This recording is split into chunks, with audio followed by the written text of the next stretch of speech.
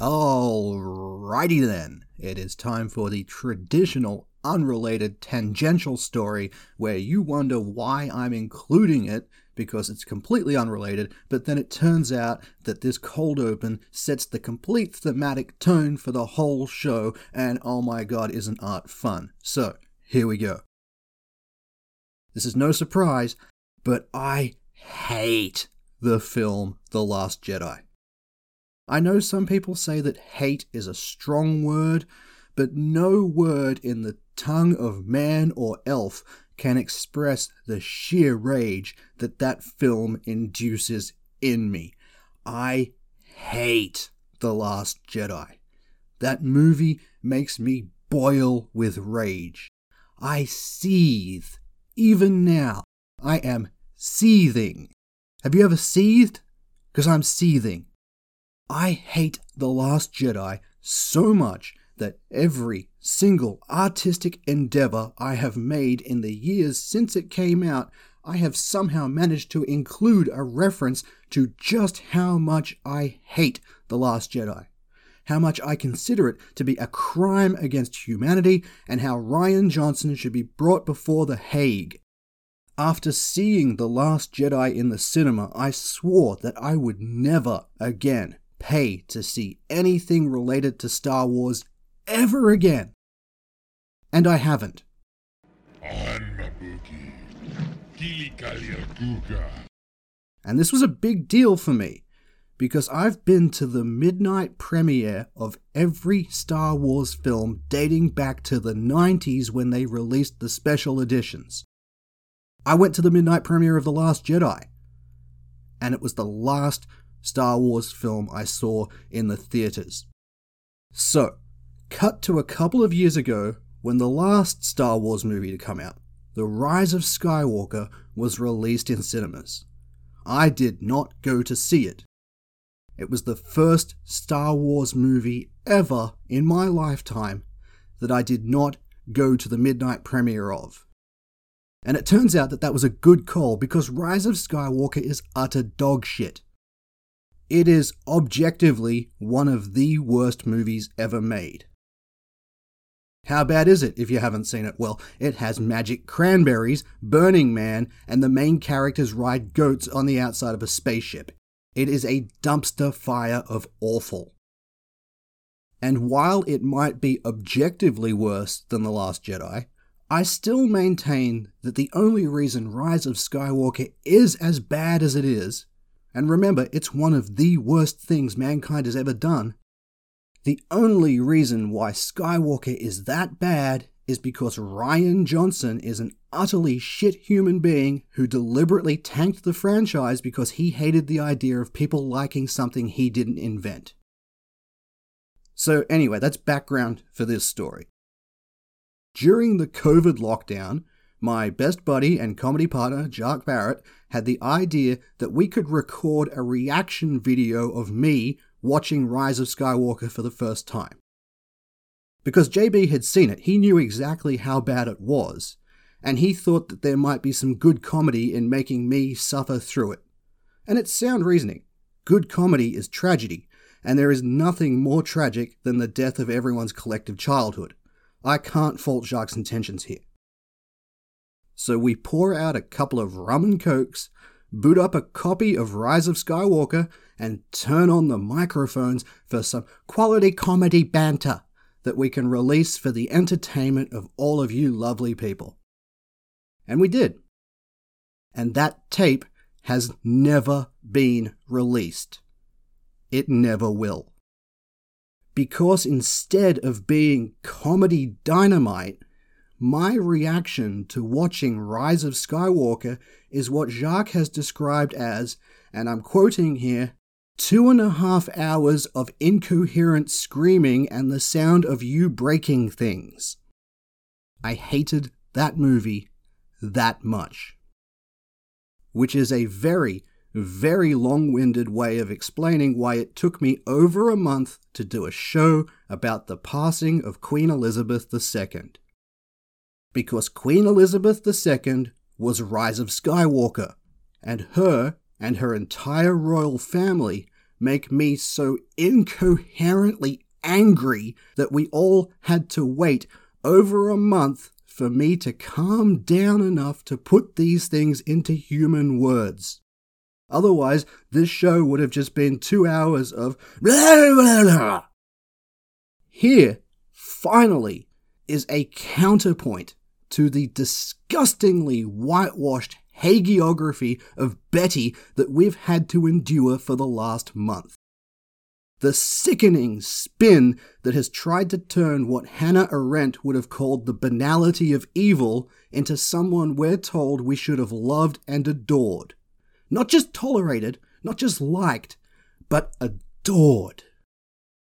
And there is no amount of Murdoch yellow journalism that is going to convince me that Queen Elizabeth was a good person. I've been sitting on this show for over a month, which I think is an appropriate amount of time and, quite frankly, an out-of-character amount of restraint on my behalf. On the 8th of September, 2022, Elizabeth Alexandra Mary Windsor of Saxe-Coburg-Gotha passed away at the age of 96. Only the good die young. Only the good die young. You might know her better as Queen Elizabeth II. She died at nearly a century of age, and a large part of the world went absolutely fucking insane. Millions and millions of people lost their ability to reason. Because they were, and I still can't quite process the reasoning behind this, but millions and millions of people were sad that she had died. Again, I don't quite understand why, because Queen Elizabeth II was not a good person. She was, in fact, a very bad person by an extraordinary number of metrics that one might use to measure such things. Perhaps even an evil person. Now, maybe she was the loving mother, grandmother, aunt, and cousin that her family made her out to be. I can't measure that. And in that family, things like cousins often overlap. What she was like as a private person will probably never be public knowledge, and I can't make that call here. But what I can do, and what I'm going to do, is judge Elizabeth Windsor as a public figure, as a queen, as the regent of the British Commonwealth and the head of her own personal religion. And when we do that, things don't look good for old Black Betty, bam-a-lam. When Elizabeth passed, terms like universally beloved and universally mourned were thrown around with wanton abandon. The Australian Prime Minister and the Australian Governor-General used terms like on behalf of all Australians, and none of those statements are correct, because I'm Australian, and I'm about to spend a fair amount of time explaining why I fucking despised Queen Elizabeth, why I have done so for many years, and why I'm not the slightest bit upset that she died, and why I am not nearly alone on this matter. In my last show, before the Queen died, I called her a whore. In light of her death, I am not backing down from that statement. I am, in fact, doubling down. 40,500,000 all in.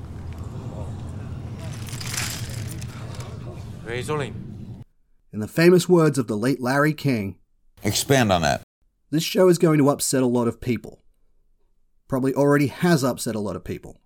And I'm comfortable with that. If you've been upset by this show, then you're the exact person that needs to have their cage rattled. If you think it's in poor taste, then perhaps you're right, but entertainment is subjective.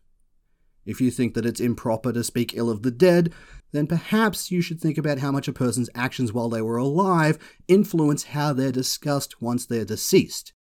And if you think it improper to disrespect the Queen, then you need to realize that respect is a two-way street.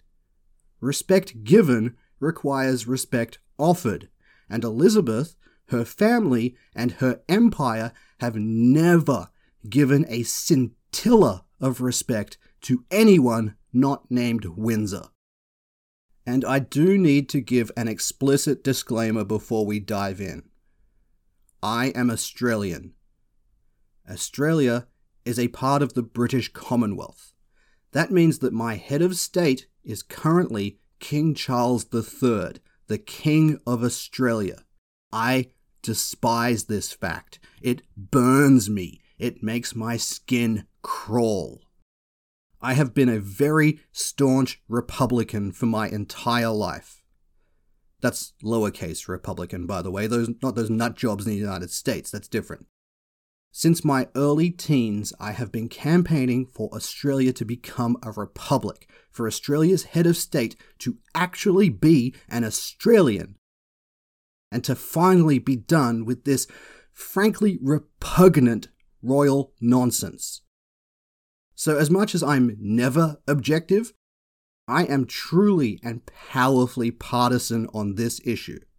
So keep that in mind as you listen. I have a lot of skin in the game here, and while this show is, and as it always has been, based in fact, and I will be citing my sources, I fucking hate the Queen. Present tense, it hasn't diminished just because she's looking up at us.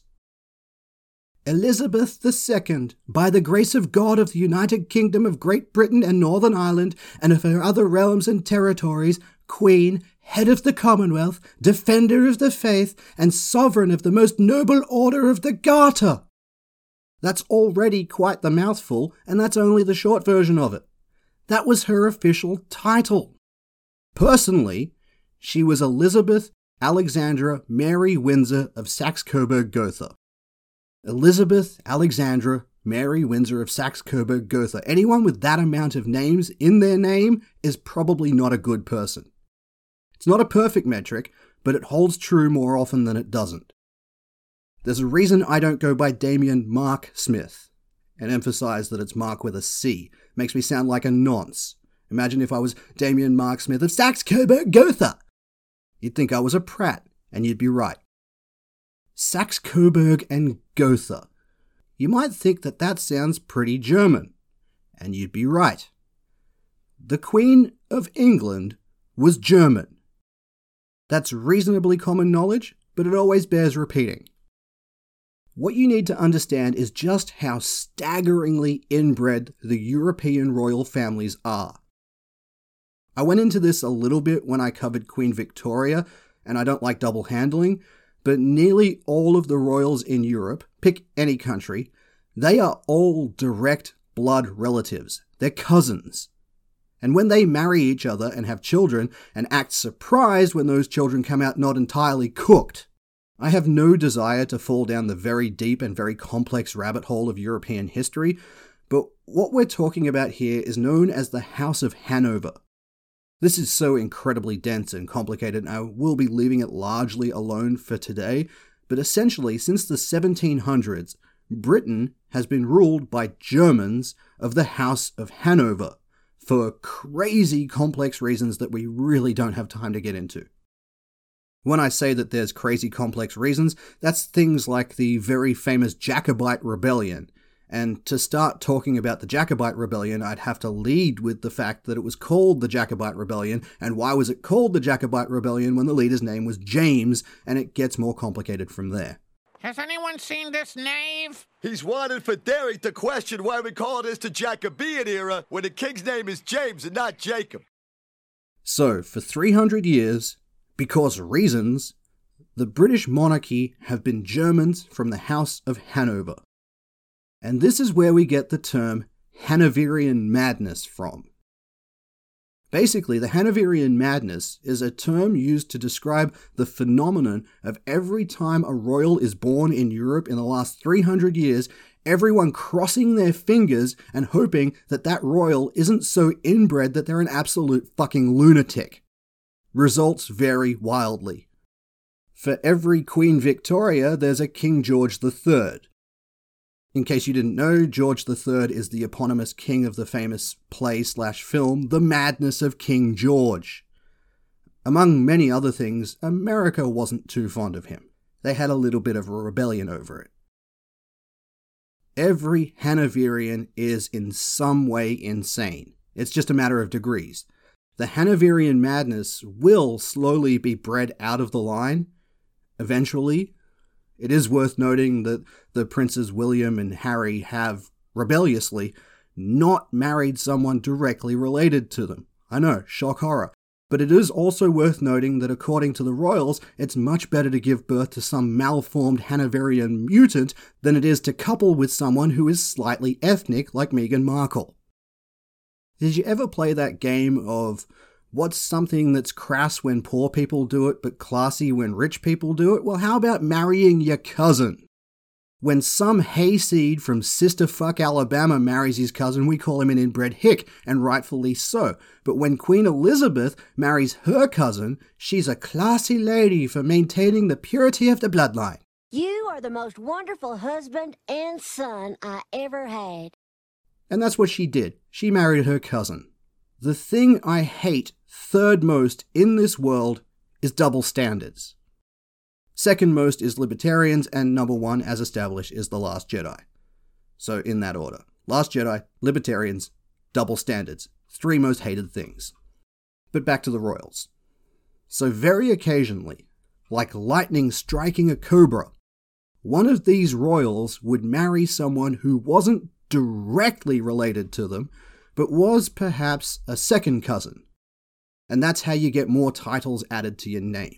So you start out with Saxe, and then Coburg, and then you add a little bit of Gotha when you marry someone who only has the same great-grandparents that you do instead of grandparents. And then the royals wonder why they have weak minds and weaker chins. Take a look at an old photo of a young Prince William. The Diana Spencer genes were doing what they could. He was pretty handsome back in the day, but it was only a matter of time before the old Hanoverian blood scalped him like a tomahawk. The Hanover line technically ended with the death of Queen Victoria, since her husband/cousin was the very German Albert of Saxe-Coburg, and the upper classes like to pretend that this is all very important, but the whole name thing is just a bunch of nonces playing silly buggers, so it doesn't really matter in the end. Except in one very specific case.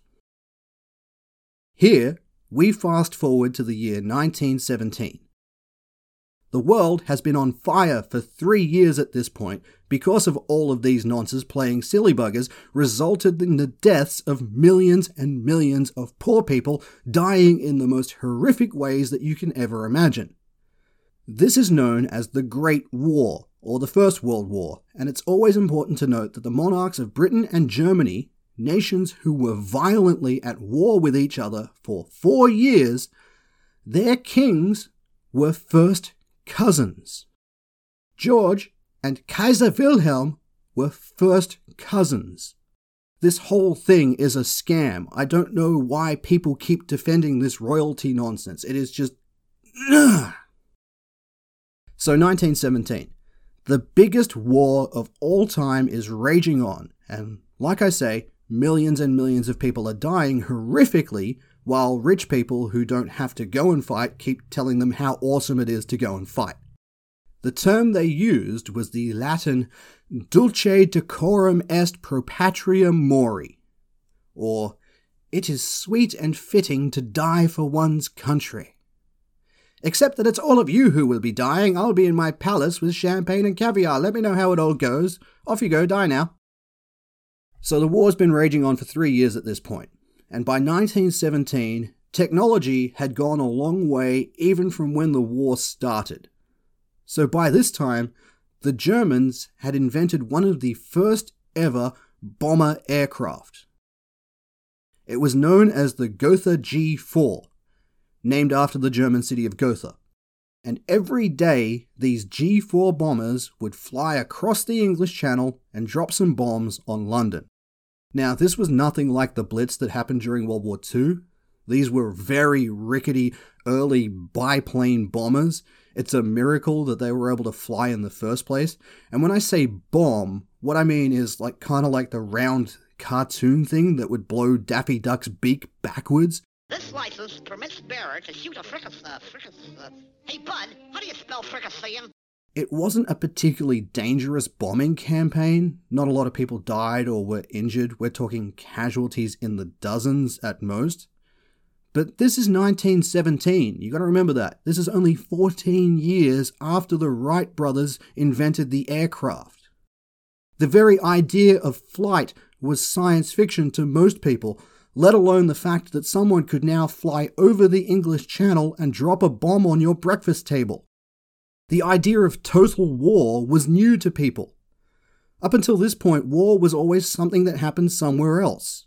Unless your city was directly under siege, or unless you were a soldier, you never experienced war. Ever. Until the Great War. That's when everything changed. And that's why it's the start of modern history. So all of a sudden, this big war that was engulfing continental Europe, the one the English consider themselves safe from because they're an island that hadn't been invaded since the Vikings, the war was suddenly in their capital city, and it was being brought to them by a German bomber named the Gotha, the same name as their own royal family. So King George V made the very tactical decision to change his name. He thought it might be a good idea to downplay the whole German thing, considering the Germans were dropping bombs on London. So on July 17th, 1917, Georgie Boy made the following proclamation. Now, therefore, we, out of our royal will and authority, and we're going to use random capital letters to confuse anybody narrating this, do hereby declare and announce that as from the date of this, our royal proclamation, our house and family shall be styled and known as the House and Family of Windsor, and that all the descendants in the male line of our said grandmother, Queen Victoria, who are subject of these realms, other than the female descendants who may marry or have married, shall bear the said name of Windsor. And from that point on, we all got to pretend that the people on our money were English and always had been. German? Oh no, of course nobody here is German. What a silly idea. We've been English the whole time. And that's why Elizabeth Windsor was Elizabeth Windsor and not Elizabeth Saxe-Coburg-Gotha. It's also worth noting that George V was the only one of his cousins to make it out of the war still being king. The position of Kaiser in Germany was dissolved as part of the Treaty of Versailles, and as for Russia's Tsar Nicholas, well, let's just say that their Republican movement was a little bit more, pointed. So for anyone who thinks I'm being disrespectful to the royals for wanting Australia to immediately be a republic, you should be thankful that all I'm doing is pushing for a referendum. As much as I would personally love to take the Yekaterinburg route, this is me being diplomatic, okay? So there's the backstory. On to Queen Elizabeth. The first thing we need to get out of the way regarding Queen Elizabeth, the first sickening bubble of tabloid lies and propaganda that we need to pop, is the whole World War II thing. The first thing any royal defender will bring up in regards to Queen Elizabeth is her service during World War II. The way the palace has sold this story over the years, you'd think it was Queen Elizabeth on her own in a truck, swerving to dodge bombs as Stukas screamed in overhead, having the wheel in one hand, a cigar in her mouth, while she shoots a Vickers machine gun in the other single hand, taking pot shots at the Luftwaffe. No, not at all. That is bullshit. Queen Elizabeth was 13 years old when war broke out, and 14 when Britain decided to give a shit about the war. If she joined the fighting then, I would have actually been impressed. But she didn't. And fair enough, this is one of the rare times in this show when I'll actually concede the point. She was 14. Nobody expects her to fight, right? Buckingham Palace was hit by 5 bombs during the Blitz. And instead of fucking off to Canada, the royal family decided to stay in England. The press treated this like they'd just announced a cure for cancer. The royals stayed in the most luxurious bunker England had to offer, light years from any actual danger. They actually moved 20 miles outside London, but we don't like to talk about that because it doesn't fit the image. And the ever pro-royal press made it look like King George was on the roof of the palace with a Piat launcher, daring Jerry to drop another bomb on him, and that categorically did not happen. They were underground.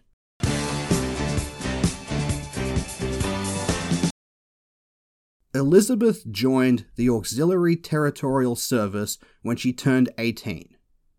And again, I'll concede the point here. She was one of the few people in the British Commonwealth that wouldn't have been able to lie about her age. She was kind of famous. This was in August 1944. Note that date, because that was a month after Operation Overlord, after D-Day. The Blitz was long over, and the Germans were on the run on every front.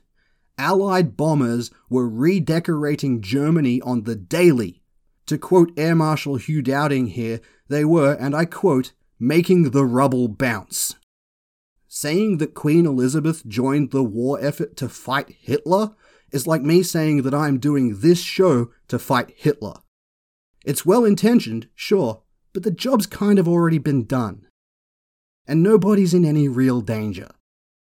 Now, Elizabeth didn't have to join the auxiliaries. That needs to be mentioned. She could have done nothing like the rest of the royals, but she went out of her way to do something. It wasn't much. I mean, it was barely anything, but it was something. So we should give credit where due. This was the one good deed that Elizabeth ever did in her life. But it's nowhere near the Michael Bay version of Pearl Harbor that Buckingham Palace wants you to believe. And that's a neat summary of the life of Queen Elizabeth. Most of what you hear about her is sanitized bullshit, the result of the greatest PR department in the history of mankind successfully whitewashing an objectively, intellectually incurious, morally bankrupt, colonialism-justifying, genocide-endorsing, pedophile-defending, white supremacist organization headed by Elizabeth Windsor. The reign of Queen Elizabeth II is less about what she did and is categorized more by what she didn't do. Her reign is one of absence. Absence of action, absence of leadership, absence of morality. It feels like upon the crown being placed on her head, she made the clear, conscious, and permanent decision to never, ever, under any circumstances, do anything that might cause the gravy train to wobble in the slightest. She might not have actively done a lot of the nasty stuff, and she might not have even supported it, but she certainly tolerated a staggering amount of evil perpetrated by the British Empire in the name of the British Empire, in the name of Queen Elizabeth II, and she tolerated this evil because it kept her as one of the richest people in the history of mankind. Elizabeth Windsor was born into wealth and privilege that almost anyone else on the planet literally cannot conceive of. And she spent her entire life ensuring that it stayed that way. Was she an outlandishly evil figure like the dictators of the mid-20th century? No. But she might possibly be the most selfish person who has ever lived. A good way to determine what one is guilty of is to see what traits they laud and claim for themselves. Generally, the opposite is true. Declaring an abundance of any particular virtue is generally a sign of the absence of that virtue. In the time since her death, I've seen the members of the cult of the monarchy drone on and on about the Queen's selflessness, of her service to the Crown and to the Commonwealth and to humanity at large, and for the most part, it's taken for granted. It is never questioned. The Queen lived a life of service. But did she? We're told that she did. But what is it that the Queen actually did? Seriously, I'm asking, what did the Queen actually do? Have a think about it. I've asked this question a lot recently, and I've never, not once, got an adequate response. Or any response, actually. What did Queen Elizabeth actually do? Here is where people usually stumble, because they've been indoctrinated their whole lives to believe that the monarchy holds some sort of crucial role in the functioning of society, but nobody can ever quite define what it is. The best answer I got, and it isn't a good answer, but at least it's an answer, is that the Queen was a ceremonial figure, trotted out to christen ships and open shopping centres.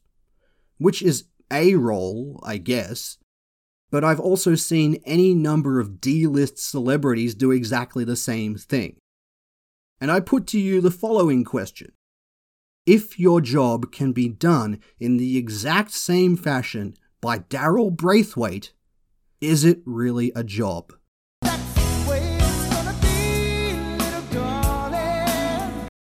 Oh, Betty, where do we even begin?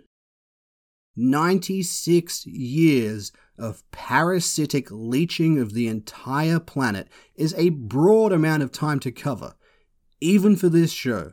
So, how do we even break it down? Well, I think the best way would be to start small. I think we'll begin with the personal, then branch out into the financial, and then finally close with the political. But all of these are intertwined, and none of it paints a pretty picture.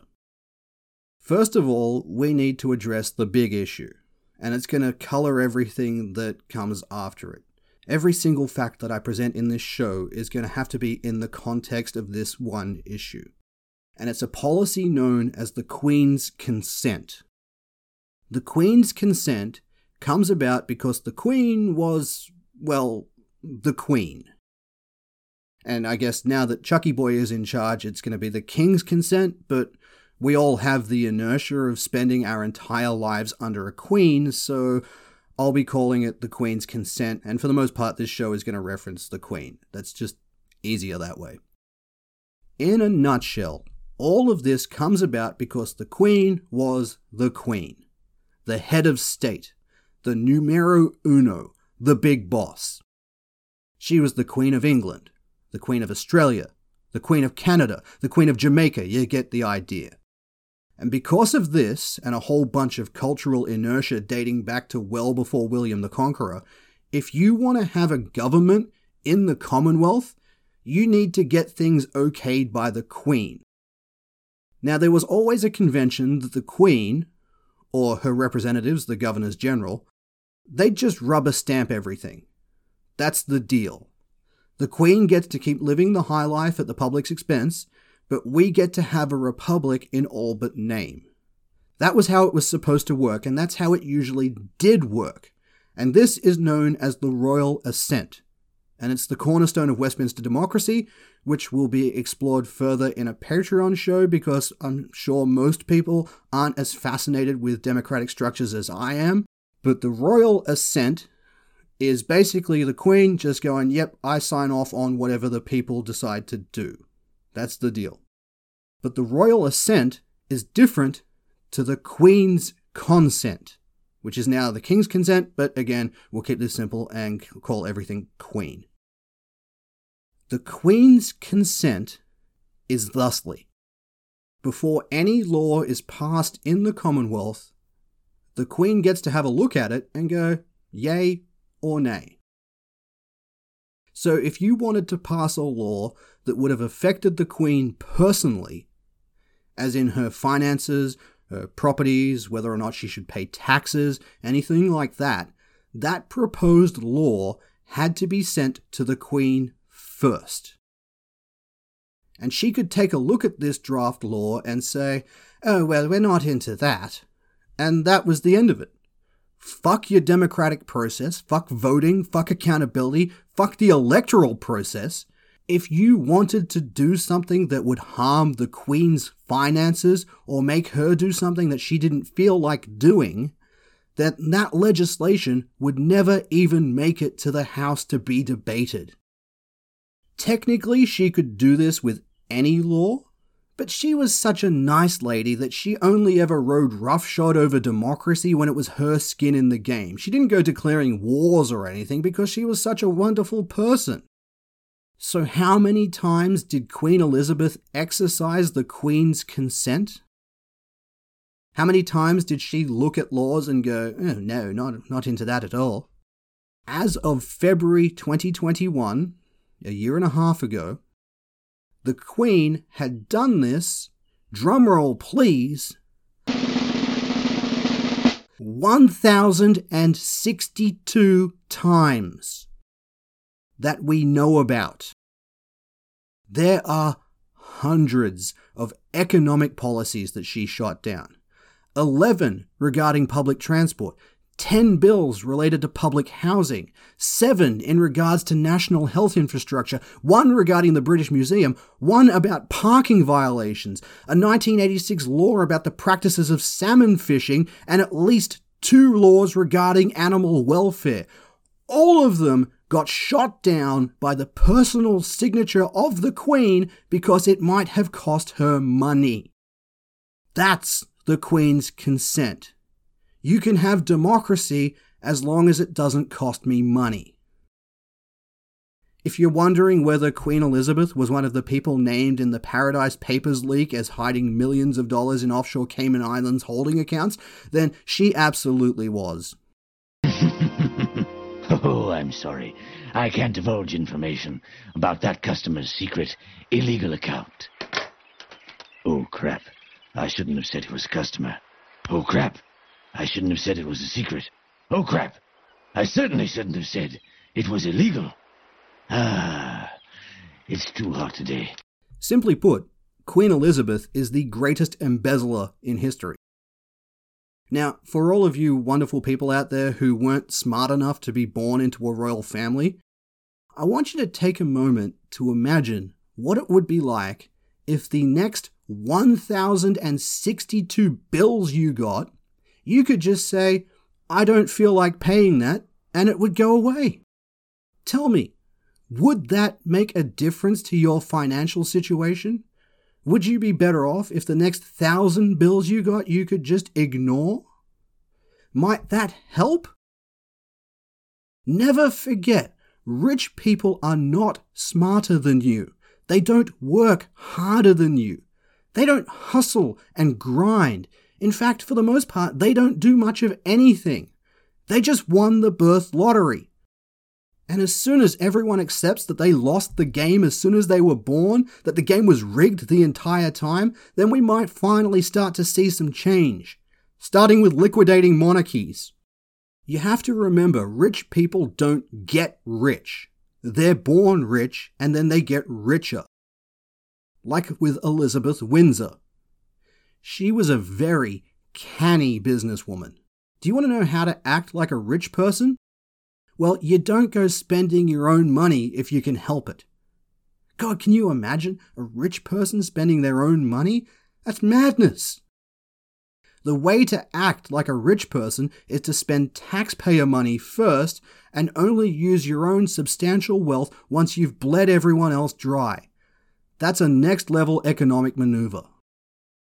You can see it right now in real time with Elon Musk talking about Starlink in Ukraine, like he generously gave them his satellite internet network. No, the Pentagon paid for that. He's just taking the credit and saying that he built all of it. He didn't spend his own money because he's rich. That's what they do. Queen Elizabeth, and now King Charles, own a substantial property portfolio that includes some of England's most lucrative business estates. These include, but are not limited to, a fair portion of high-end shopping centre Regent Street and the duchies of Lancaster and Cornwall, which are both major economic centres not only in England, but the entire world. And Queen Elizabeth owned it. Personally. As you can imagine, these areas were hit pretty hard when coronavirus happened. Because everything was hit pretty hard by the coronavirus. the Queen's economic portfolio dropped about £500 million in value almost overnight due to coronavirus. So Queen Elizabeth, one of the world's richest people, applied for government assistance, and then Prime Minister Boris Johnson signed off on the bill that would see the British taxpayer make up any shortfall in the Queen's personal revenue lost from her business portfolio due to COVID.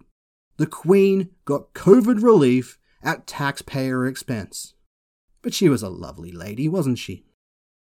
Buckingham Palace applied for and was granted every single COVID relief measure that was meant to assist the most vulnerable during the pandemic. The British taxpayer even footed the bill for heating the palace during a time when lockdown meant that nobody except the royal family and their staff were allowed to be anywhere near there. Speaking of taxpayers, the Queen declared herself exempt from pretty much all forms of taxation. She didn't like the idea of being taxed on her staggering amount of wealth, so she just made it so that the law didn't apply to her. Queen's consent, baby, what can't it do? In 2010, she made a big song and dance about paying a token amount of income tax so that her press department could spin the angle that she was a wonderful person who pulled her weight even when she technically didn't have to. But this income tax payment that she voluntarily paid, the legislation of which strictly stresses the word voluntary, this was a drop in the bucket of the actual tax she should have been paying her entire life. The actual big-ticket items like inheritance tax or capital gains tax, she shot that shit down before it even made Parliament. Didn't even make the floor. Queen Elizabeth was easily and comfortably the biggest tax cheat in the history of humans exchanging goods of value. It's not even close. She is that far in front. Members of the Windsor family have their finances sealed from the public. They are exempt from freedom of information requests. That's unusual. To put it into perspective, the Windsors are the only people in Britain who are allowed to do that. Nobody else gets to have their finances sealed. Only people directly related to the Queen get to do that, which means that nobody will ever know exactly how much money and exactly how many assets the royal family have, and that means that those assets will never be taxed. Ever. They are exempt from the most basic financial laws. But they live a life of service, don't they? In the 1970s, when one of the Queen's best friends, the ruthless businessman Roland Tiny Roland, and we'll get around to him in a bit, when Tiny Roland was raping Africa with business practices so unethical that the British Parliament under the Heath administration was getting involved and having to do something about it, when all of this was going on, it started to become apparent just how much of a financial interest Queen Elizabeth had with these shady business dealings in Africa and the truly staggering amount of money that she was making off the whole endeavour. The Heath administration, to its credit, proposed new transparency laws to reveal exactly where the Queen's money came from and exactly where it was going, to have the monarchy's business deals be a matter of public record, like it is with everyone else. Well, that was the plan, anyway. What actually happened was that Queen Elizabeth stepped in and said, "No, we don't like the idea of common people looking at our shady business deals. We'll be amending that law. It is now illegal to look at our finances. Oh, jolly good, monarchies are fun." And it remains like that today. We don't really know what King Charles's finances look like because we're not allowed to look. That's the law. We know he's rich, but we'll never know how that money was made and how much of it there is. But I'm sure it's all ethical and above board with no shady or dodgy dealings there, God no. It's not that I've got nothing to hide, I just value my privacy. While she was at it, the Queen also exempted herself from those pesky heritage laws that would make it difficult to build property. And while she was at that, she also decided that she wasn't into that whole wildlife and conservation laws either. She wasn't too keen on that. That would interfere with her ability to do whatever the fuck she wanted whenever the fuck she wanted to. So wildlife and conservation laws did not apply to Queen Elizabeth. The Queen could have hunted a white rhino with a B-52 bomber and it would have been legal. It goes on and on like this. I thought about continuing to provide examples of times when the Queen personally swung her dick around to pass or veto laws to make herself obscenely rich, but how much do you want me to repeat myself? I'll pop it all in the show notes, but it's a seemingly endless list of shady business practices that are highly illegal for anyone that isn't the Queen of England, but she just got a free ride on. Think of the greatest financial criminals in history, people like Bernie Madoff. Well, Queen Elizabeth would consider the sum total of all of Bernie Madoff's crimes to be a slow Tuesday. And to be clear, I'm not saying that Elizabeth Windsor was a criminal. She wasn't. Because she was above the law. The concept of crime simply did not apply to her. Queen Elizabeth II also happens to be the greatest insider trader in history. She was privy to all communication at any government level everywhere in the Commonwealth, which at its height covered about a third of the planet. If you look online, you'll see a lot of photos of Queen Elizabeth with a large red briefcase.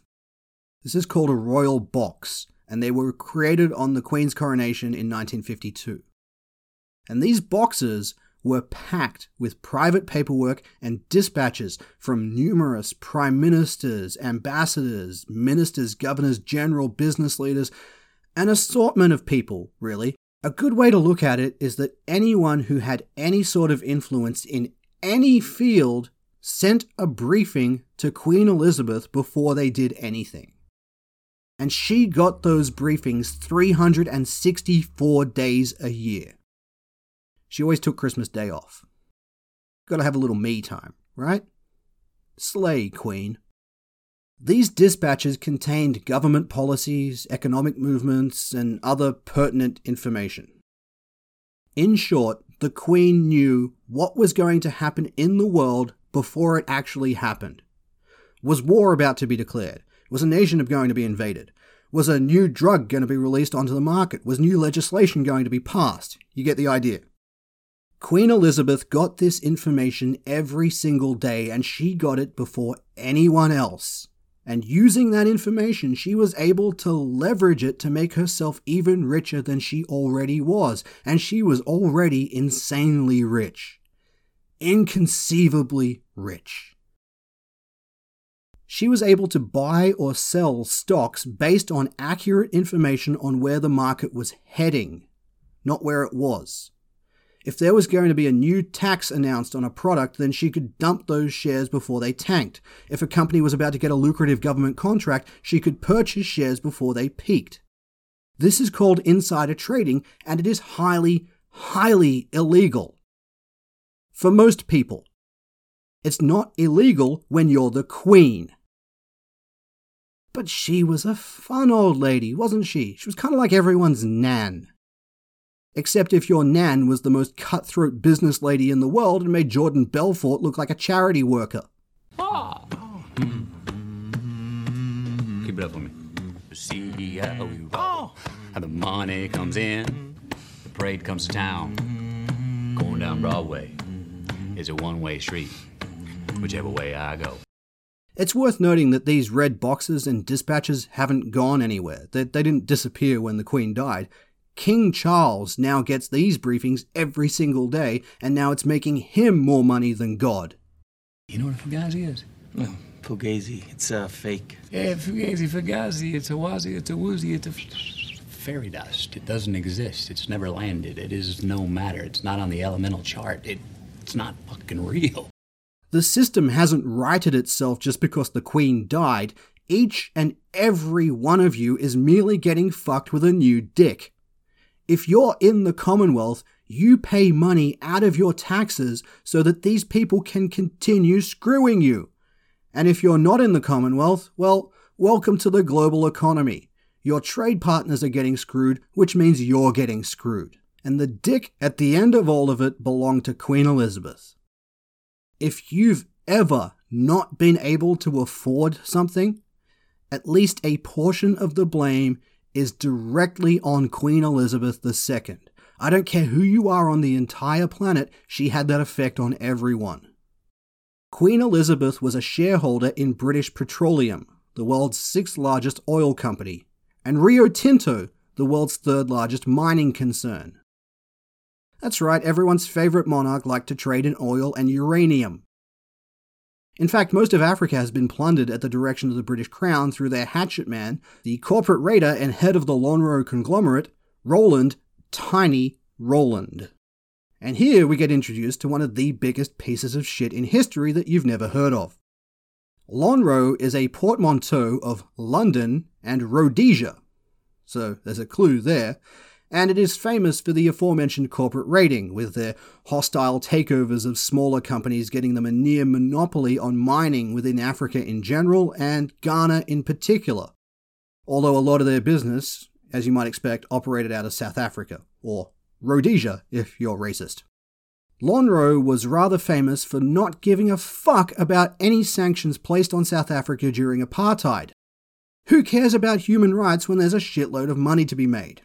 Anyway, the royal family owns a ton of shares in Lonhro, and Queen Elizabeth's nephew, Angus Ogilvy, was on the Lonhro board. He eventually stepped down from the company in 1976 after an internal review by the British Department of Trade found an egregious number of shady business practices, leading to Prime Minister Edward Heath calling Lonhro, and I'm quoting Heath here, an unpleasant and unacceptable face of capitalism. End quote.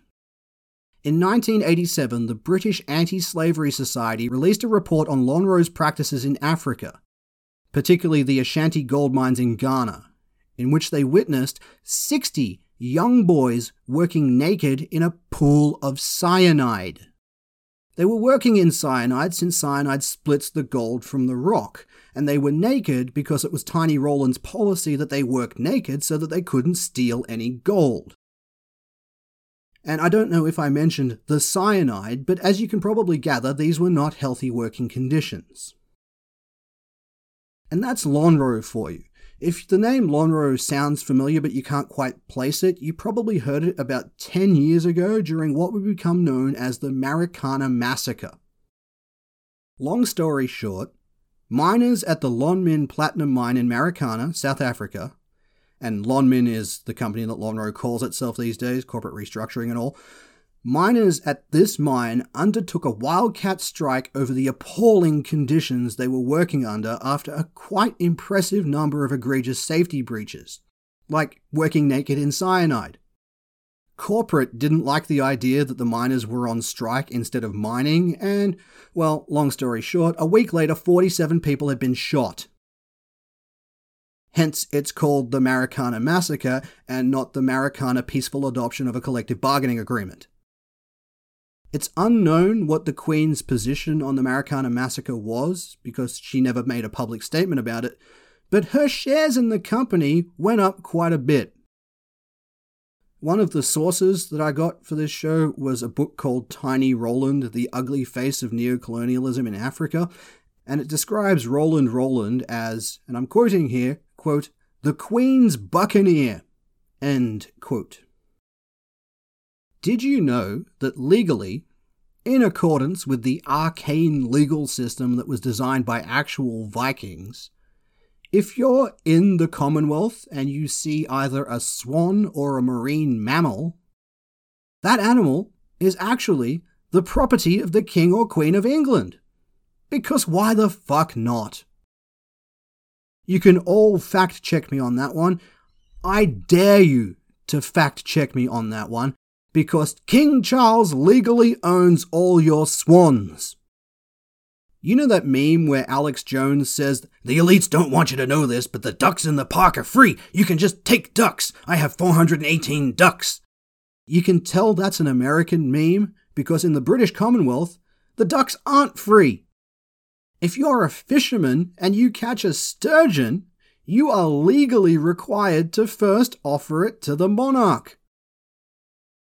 It's not a law that is ever really practiced because it's a stupid fucking law, but it's still a law. King Charles owns all the swans. Fellow Australians, if you vote to become a republic, we can take back our swans. It's a small selling point, but it's weird that it's a selling point. What though the odds be great or small, Stars will go in and win overall, while her loyal sons are marching onward to victory. Did you know that traffic laws don't apply to the royal family? Yeah, they can just do whatever the fuck they like on the road and it's perfectly legal. On estates owned by the Crown, and there are a lot of those estates, the Crown owns 6.6 billion hectares of planet Earth. On those 6.6 billion hectares, there are no traffic rules at all. The rules are whatever crazy bullshit a Hanoverian comes up with on the spot. In 2019, the then 97-year-old Prince Philip, the Duke of Edinburgh, the husband of Queen Elizabeth, was involved in a rather hefty two-vehicle collision in Norfolk. Circumstantial evidence would point that the Duke pulled out of a driveway into oncoming traffic without looking, but we'll never know for sure, because as soon as police found out who was driving, all investigation into the accident suddenly ceased, never to be unsealed. 4 days later, Philip was spotted driving without wearing a seatbelt, with police asking him politely to please not do that anymore because they had no power to stop him because he was literally above the law. There were numerous attempts over the years to make the royal family subject to the same road rules as everyone else, which is a good idea since the royals drive on the same roads and mow down the same pedestrians as we do. But the Queen was never quite into the idea of having to follow any kind of law, and so the Queen's consent made sure that those laws were always shot down. So Elizabeth Windsor was one of the shadiest financial figures in human history, and only not a criminal because she got to decide when laws applied to her, but is that enough to damn her? She's still our beloved Queen Elizabeth after all. Sure, she stumbled a few thousand times in regards to the laws of mankind, but aside from that, she must have been a good person, right? Aside from the thousands of times she said, "Fuck your laws," she has to have been a good person, surely. Oh no, we're not even close to finished. Look at the timestamp on this episode right now. No, because you see, Queen Elizabeth was massively racist. That's pretty much a given, but we do need to address it. She might not have been as vocally racist as the others in her family, but she was still a massive, massive racist. Which is a bit rich for someone from a bloodline so thin that many of them quite literally bled to death. The Hanovers are plagued with anemia. But let's not content ourselves with low-hanging fruit here. Let's not retread the old ground. We all know about the Meghan Markle thing, and if you put the words Prince Philip racism into Google, your computer will explode because there's that many records, so let's keep this specifically related to Queen Elizabeth II. A recent Freedom of Information request from The Guardian unveiled a trove of documents revealing the Queen's phenomenal racism. Until the late 1960s, and I'm quoting the report here, quote, "Coloured immigrants and foreigners," end quote, "were banned from serving in Buckingham Palace." Note the use of the term coloured there. I didn't say that. She did. Now, you might be thinking, oh, this was in the 1960s. It was a different time. And sure, we shouldn't judge the past on the mores of today. That's always been a theme of this show. But let's also put it into context. At the same time as the Queen had official no-coloured policy, one of her former colonies had people on the fucking moon. It was not a different time.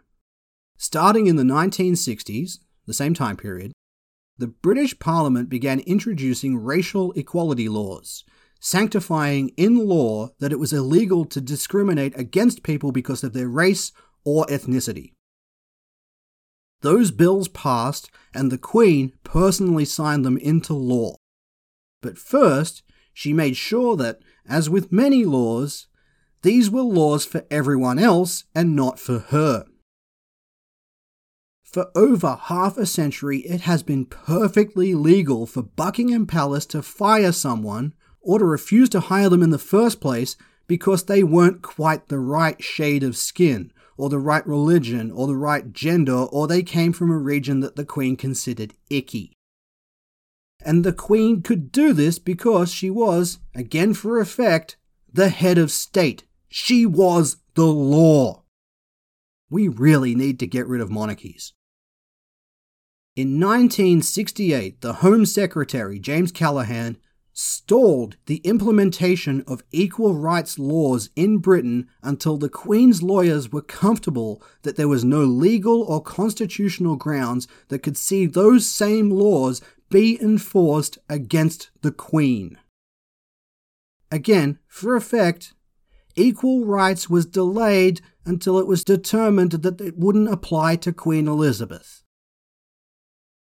But she was such a lovely little old lady, wasn't she? Beloved by all, adored by all. But still, let's just pretend that the 60s were actually different times.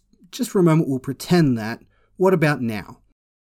In 2010, the Queen personally oversaw the negotiation of the Equality and Diversity Act for the staffing of the various royal estates, and there are a lot of those, but more specifically Buckingham Palace, her personal address. This was an opportunity to get rid of all that outdated racist hiring policy that the palace always had. But you gotta remember, the Queen was personally overseeing this legislation. The Queen decided to take out the word coloured, because that was a bit on the nose in 2010, but that's it. That's all that changed. All of the discrimination remained in place. Betty just made it a tiny little bit more woke. Buckingham Palace's official statement regarding these laws refused to elaborate on exactly what legislation it was that they had in place. But they don't deny that the Queen personally exempted herself from these discrimination laws because she loved to discriminate against people. The palace did say that they have a special process in place to deal with claims of discrimination from their employees, but they refused to elaborate further on what that process was. One would have to surmise it sounds something like, well, we investigated ourselves and found that we did nothing wrong. The employee in question left of their own free will, and it's unfortunate that they had that car accident in that tunnel. Such a shame. Let us never, ever pretend that the Queen was not staggeringly racist. Oh, and she was a eugenicist, too.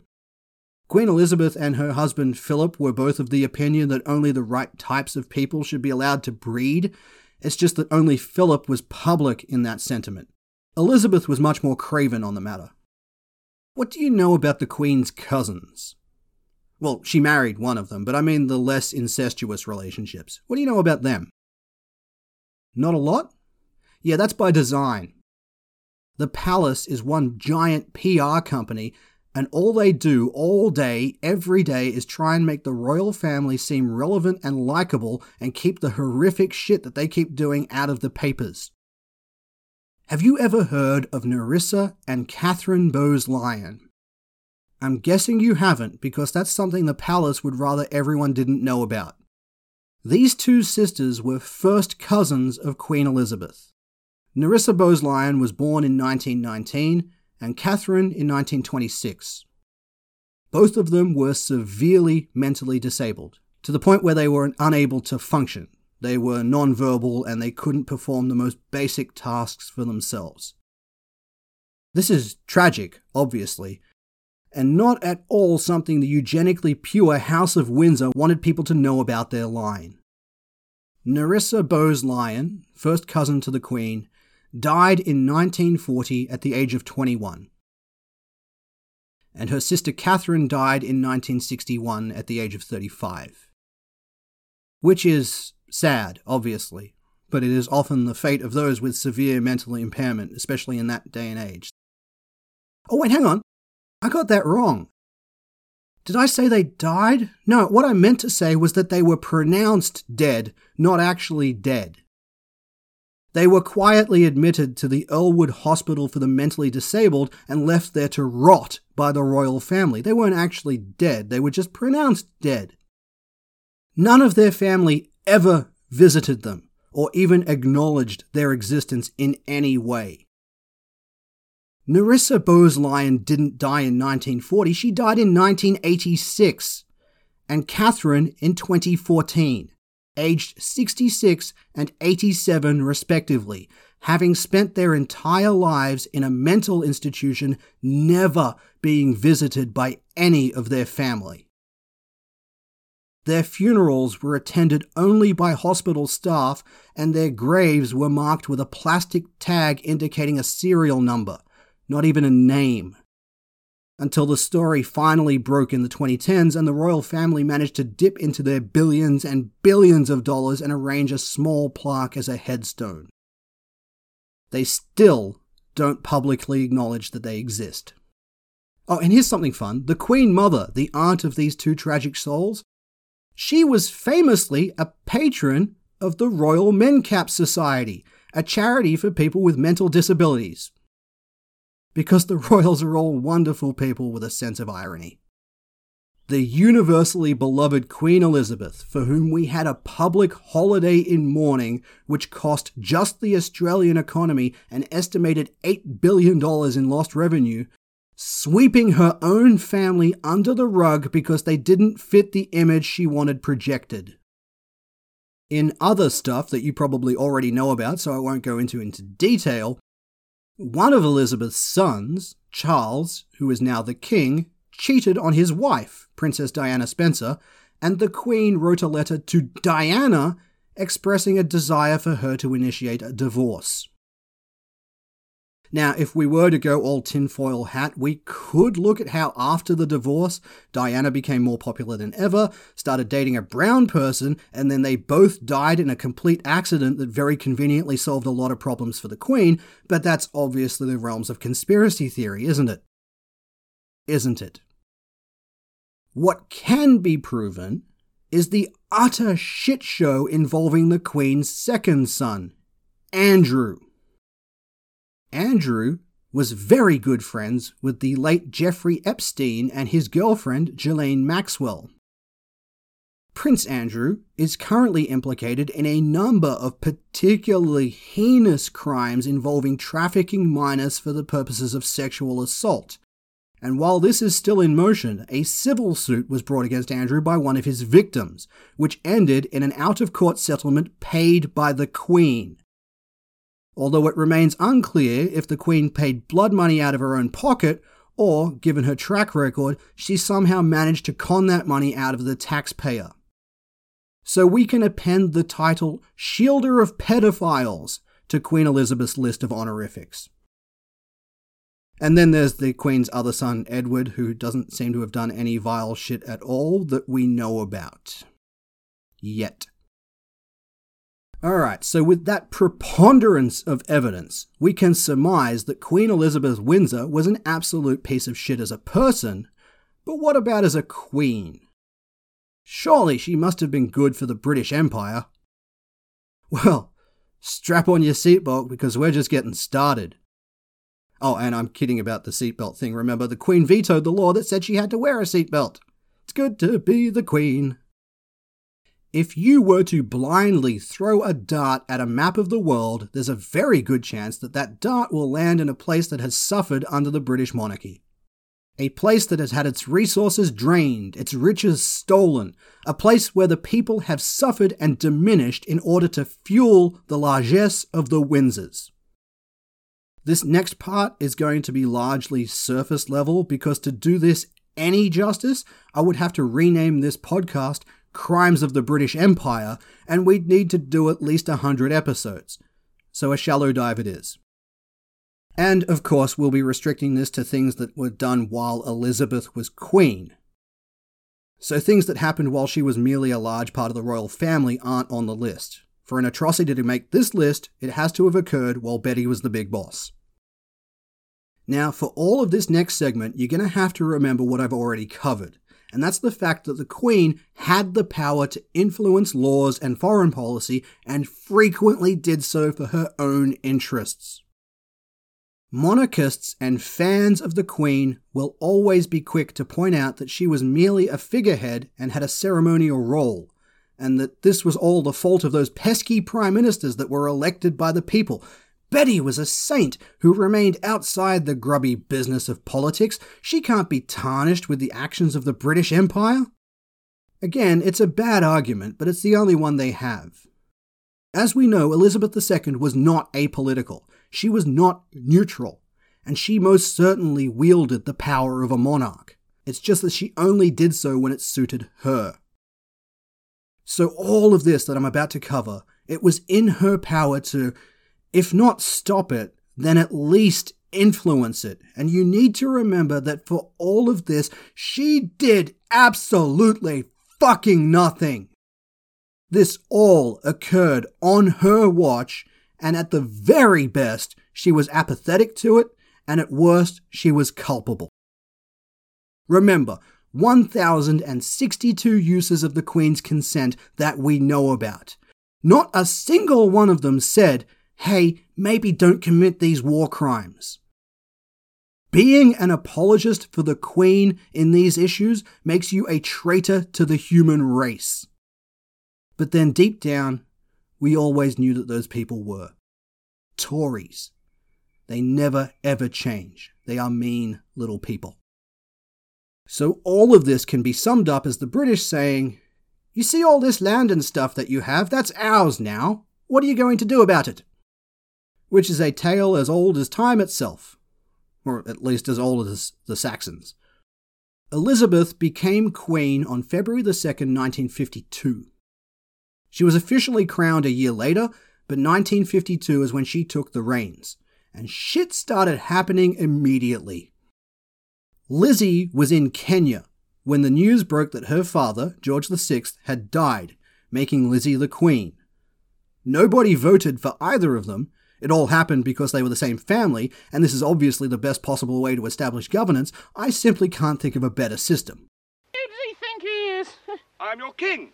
Well, I didn't vote for you. You don't vote for kings. Well, how'd you become king then?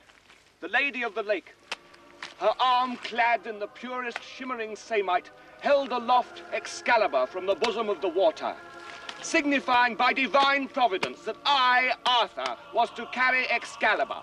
That is why I'm your king. Listen, strange women lying in ponds distributing swords is no basis for a system of government. Supreme executive power derives from a mandate from the masses, not from some farcical aquatic ceremony. Be quiet! Oh, but you can't expect to wield supreme executive power just because some watery tart threw a sword at you. Shut up! Oh, but if I went round saying I was an emperor, just because some moistened bint had lobbed a scimitar at me, they'd put me away. Shut up! Will you shut up? Ah, now we see the violence inherent in the system. Shut up! Oh, come and see the violence inherent in the system! Help! Help! I'm being repressed!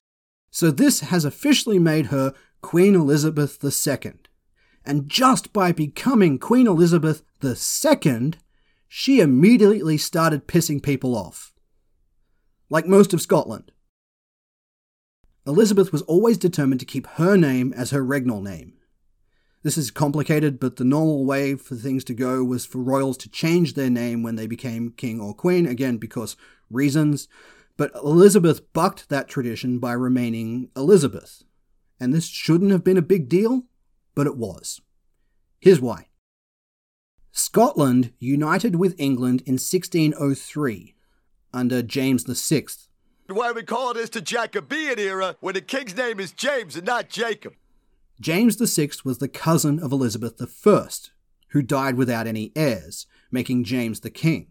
When James acquired Scotland in 1603, he ceased to be James VI of England and became James I, King of England and Scotland.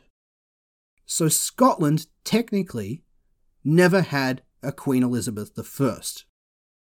So when Elizabeth II decided to go by Elizabeth II, it kind of shat over 400 years of regnal naming convention in Scotland, and a lot of people were pissed off. Scottish folk singer Hamish Imlach had a hit song called The Scottish Breakaway, which has the lyric, "How can ye hae the second Liz when the first ye's never been?" How can you hear second Liz when the first yin's never been? It's actually written as yin. So the Scots were pissed off that Lizzie was Lizzie II and not Lizzie I of England and Scotland. It is an astonishingly petty hill to die on, in my opinion, especially when compared to the actual crimes against humanity that I'm about to drop, but I include it for the sake of completeness. So while Elizabeth was in Kenya finding out that she was the Queen and staying in an extravagant hotel, this is about the same time when Winston Churchill was thinking that Kenya had a lot of fertile farming land that could be used to make a lot of money. And all of that farmland was being wasted feeding the natives of Kenya. That won't do it all. So the fertile highlands of Kenya were declared to be only for the use of white people, and everyone else was rounded up and put into camps. Remember in the last show when I said African politics and history is crazy complicated? Same thing here. What you need to know is that Kenya didn't become its own country until 1963, and before that it was a British protectorate. And by country, I mean the indigenous people there had always thought of themselves as a country going back tens of thousands of years, but this is the mid-20th century, so countries only count as countries when white people draw the maps, so 1963. And when I say British protectorate, I mean that they didn't so much protect it as much as they took all the stuff. But we already know this. So this event is going to become known as the Mau Mau Rebellion. Why it's called the Mau Mau Rebellion is anyone's guess. Historians differ as to the exact etymology, but pretty much all of the explanations given translate Mau Mau into some variation of get the fuck out of our country. The textbooks translate it differently. I'm using artistic license to get across the spirit of the message. So yeah, right as the king is dead, long live the queen is being said, the British moved to seize the most valuable land in Kenya from the people living in Kenya. The Kenyans, surprisingly, were not into this. So the British came down hard on the local populace. It is one of the most brutal examples of jackboot colonialism, even by British standards. Even Winston Churchill, one of the most racist people to ever live, even he was taken aback by the level of crackdown in Kenya, describing it as, and I'm quoting Winnie here, butchery. Thousands of political agitators were rounded up and placed into concentration camps. Just straight up concentration camps. There is no other way to describe them. Oh, wait, yeah, there is. They were gulags. The fact that one of the most authoritative books on this issue is called Britain's Gulag by Carolyn Elkins should tell you all you need to know about whether or not these were gulags. Hint, the answer is yes. So that's not just me being me, that's how actual historians view it. So we've got thousands of people in gulags. The rest of the inhabitants of the highlands, those that weren't seen as enemies of the state but needed to be removed so that the British could have their lovely farmland, they were migrated en masse to rural ghettos. Millions and millions of people just up and moved out of the way like District 9. And if anyone had a problem with this, then they had to answer to the British military. At least 11,000 people were killed, and that's just the confirmed number. Estimates run much higher. The British massacred the local Kenyans. The smaller number of British troops kept the much larger local population in line through sheer brutality and terror. Thousands of people were massacred in the streets. 1,090 people were publicly executed. And then there was the torture rape. Hey everyone, this is future me from the edit. I actually cut a whole section of this show out of the show, detailing the war crimes that the British committed in Kenya during this period. Because we don't need those details. I've always tried to be on the side of never shying away from how horrible the past was, but the Mau Mau Rebellion was just... It's sickening. It's literally sickening. It made me feel uncomfortable merely to recite the records, and even more uncomfortable to listen back to them. So if you want to know more about this, you can look it up in your own time. Just Google British war crimes in Kenya, but you are going to need therapy afterwards. How bad could it possibly be? Well, let's just say that they invented a new tool for castrating people. That's how bad. And that's all I'll say. Back to the show. So all of that is happening while Queen Elizabeth was there. She got to see it in person. But remember, she's not political. She doesn't get involved. That's what people loved about her. So not a fucking peep about the worst atrocities you've probably never heard of. But that's a one-off, right? Wrong. In 1954, the newly minted Queen Elizabeth toured the British colony of Aden, what is now modern-day Yemen. And just like the Kenyans, the Yemeni were not at all keen on the British, and they didn't give a shit about the new queen. So they protested. The problem with this protest was that it was a bad look for the new queen. Because everyone loves the queen. She's the most magical person to ever exist. There can't be newsreels out there of people protesting the new queen? Think of the optics. So what we got was one of the most heavily staged managed appearances by a public figure in the history of people smiling and waving. British officials found enough people who were willing to play ball to line the streets and cheer the new queen, making it look like she was just as revered in Aden as she was in London. The cameras kept a tight shot, of course. They never actually panned out further to see the violent protests taking place a few blocks away, or the staggeringly brutal reprisals from the British troops while the Queen was visiting. If you'd like to know more, you can Google British war crimes Aden, because it was almost exactly the same thing as what happened in Kenya, and it was just as sickening. And remember, Queen Elizabeth was there. Either she knew that people were being raped with barbed wire so that she could take some fancy photos, or she was the dumbest person on the planet. And I think we've established that she was pretty canny. Take a look at some of the photos from the Queen's visit to Australia in 1954. Read the articles. They talk of everyone's excitement at catching a glimpse of the magical Queen as she drove past them, slightly waving her hand. And while Australia didn't suffer the same genocidal treatment that the African nations did, none of the photos show, and very few of the articles talk about, the fact that temporary walls were set up along the roads of the town of Shepparton in Victoria so that the Queen wouldn't have to look at the Aboriginals as she drove past.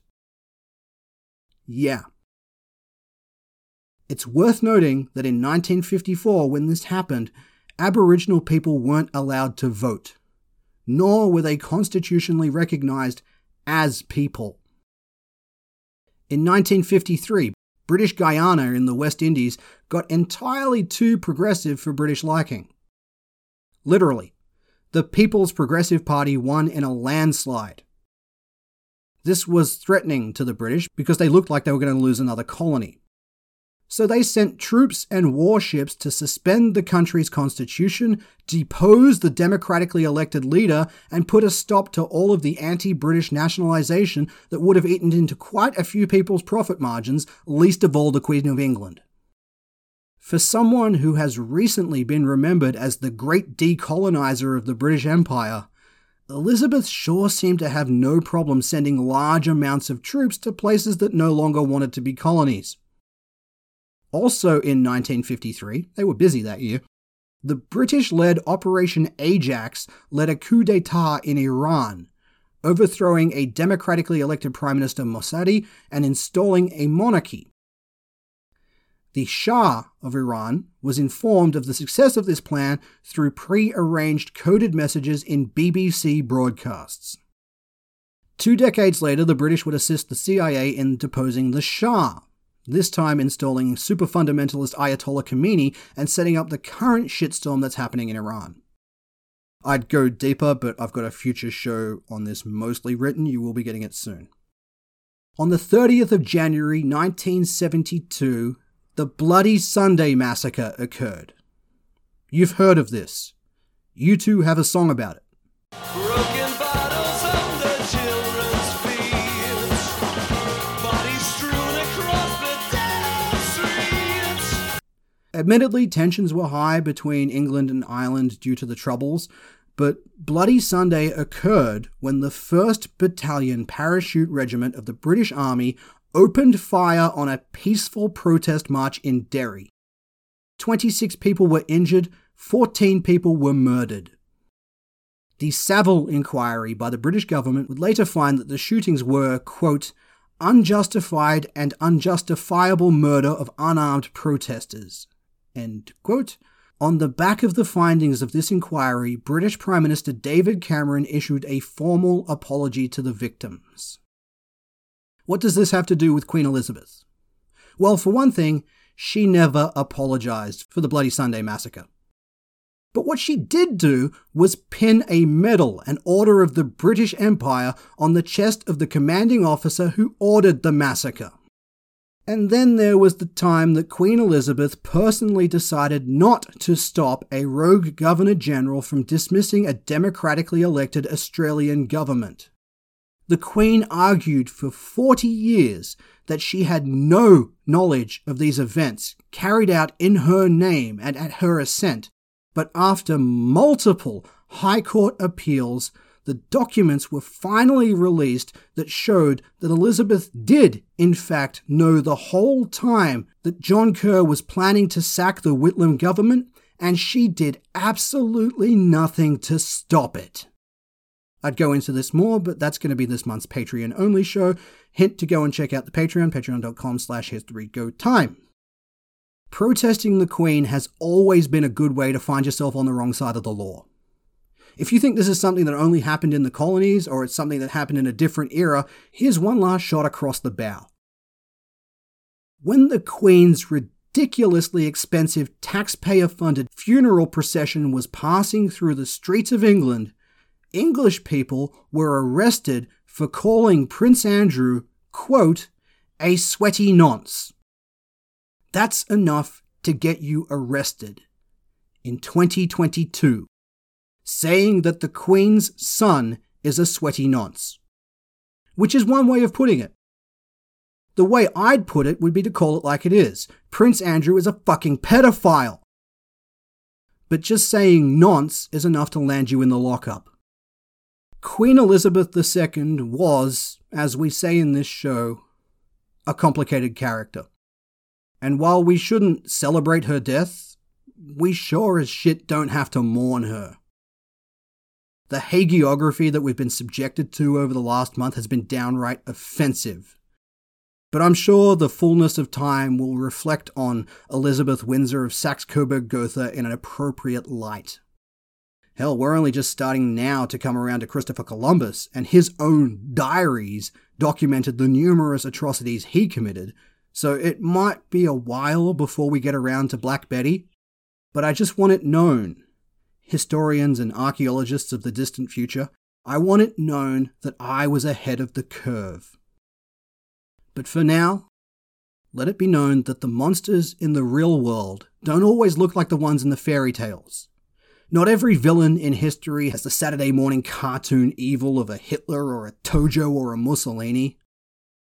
Sometimes, actually most of the time, evil is much more subtle, much more banal. Usually the monster is the one you don't suspect. Sometimes the monsters in history are the ones that look like sweet little old ladies. It's said that all that is needed for evil to triumph is for good people to do nothing. And if that's the case, then the most charitable thing you could ever say about Elizabeth Windsor is that she stood by and did nothing. But now we all know that it runs a lot deeper than that. And I didn't even get to the part where she was the pope of her own religion, which is another topic for another time. People have been talking about how great it was that Queen Elizabeth was such a religious person, which should always be a red flag at the best of times, but here it isn't even a valid point. Queen Elizabeth was the head of the Anglican Church. I'd be super religious too if I had my own religion. Would you call me devout if I were the grand poobah of Damoism and went around saying, Damo be with you? No, of course not. So why is it seen as a virtue when Elizabeth did it? Double standards. Third worst thing in the world. Queen Elizabeth was not a good person. You could say, and many have said, that the crimes of the British Empire shouldn't fall upon the shoulders of Queen Elizabeth, because she was a ceremonial figure and didn't have any real power. Again, it's a very poor argument, but it's the only argument the apologists have. We've got enough evidence here that the Queen didn't mind getting her hands dirty when it suited her. But let's assume what is obviously incorrect is true, that she was merely symbolic and ceremonial. In that case, she still allowed herself to be ceremonial. She allowed herself to be the symbol of Britain. Everything the British did during the reign of Queen Elizabeth was done in the name of Queen Elizabeth. Every single thing. I can jump on a train right now and travel down to Sydney Harbour, and when I get there, I will see ships that have HMAS ahead of their names. Her Majesty's Australian Ship. Those are warships in the name of the Queen. All acts of Parliament during the reign of Queen Elizabeth started with the words, "The Queen's Most Excellent Majesty." The Parliament, the judiciary, the armed forces, people from other countries who became English, each and every single one of them had to swear an oath of allegiance to Queen Elizabeth. And you want to tell me that she bears no responsibility for the actions that took place in her name? The name you swear upon? Every single second from 1952 until last month, she could have said something. She could have said anything. And she didn't. She could have got up and walked away. She wouldn't have even been anywhere near the first royal to do just that. She could have just walked away from the acts being committed in her name, and she didn't. I spoke a little bit about the crown jewels in the last show. The largest gem in the crown jewels is the largest diamond in the world, the Cullinan diamond, and I spoke about that in detail. The rest of the crown jewels is made from various precious gems that were plundered from the rest of the world. The Kohinoor diamond from India is only slightly smaller than the Cullinan, the Star of Africa, and it is currently being worn by Camilla Parker Bowles, the woman who Charles cheated on Diana for. All of these gems are the property of the crown, gifted to them, inverted commas, by nations who were living under the jackboot of British colonial rule. And those countries have been demanding the return of their precious gems for decades. These gems are not the property of Britain. They are not the property of the public. They belong to Queen Elizabeth, and now they belong to King Charles. And at absolutely any point, Queen Elizabeth could have just given them back. It was always in her power to do that.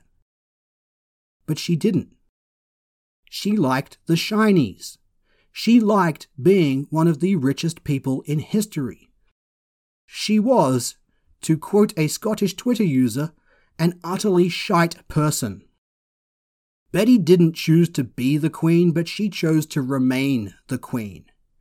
And every single day, except Christmas Day, she received briefings from all of the nations in the Commonwealth detailing their top secret actions, and she still chose to remain the Queen.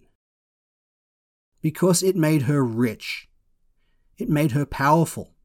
It made her one of the most comfortable people in the history of mankind. Life is fucking horrible for most people on this planet, some more so than most. Especially if you're getting your balls cut off by a British officer for demanding some freedom. Most people struggle through life. But not Elizabeth Windsor.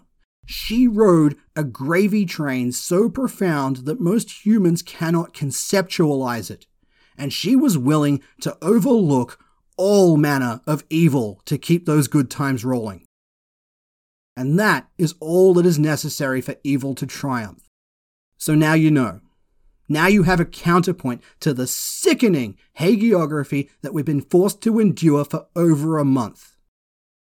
I feel it's incumbent on me in my position as a broadcaster to offer a counterpoint, to offer context, to broaden the lens. Because for people outside the Commonwealth, you have no reason to disbelieve the propaganda being thrown about regarding Queen Elizabeth. You may well think that she is one of the most universally beloved people to have ever lived. And that is far, far from the case. Outside the Commonwealth, people are indifferent to the Queen, and rightfully so. America has a weird fascination with the royal family, but then America has a weird fascination with a lot of things. America loves its kings, from George III to Larry. In England, things are different. They're indoctrinated from birth to believe that the Queen is the second coming of Christ. They go from the cradle to the grave with a Manchurian candidate level of programming that she was the most wonderful person to ever live. Raymond Shaw is the bravest, kindest, warmest, most wonderful human being I've ever known in my life. But for those of us that are far enough away from England to escape this inception, but are still bound to their archaic system, well, there are millions of us who fucking despised Elizabeth Windsor. And while we're not celebrating her death, not a single fucking tear will ever be shed. She was not a good person. I've been publicly campaigning for my country to become a republic since I was 14 years old. I'm almost 38. I wanted it a quarter of a century ago. I wanted it yesterday, but I'll settle for tomorrow. Who's with me? I just gave you all the justification you'll ever need, and I left a hell of a lot out. Let's liquidate the monarchy. Let's take back our goddamn swans.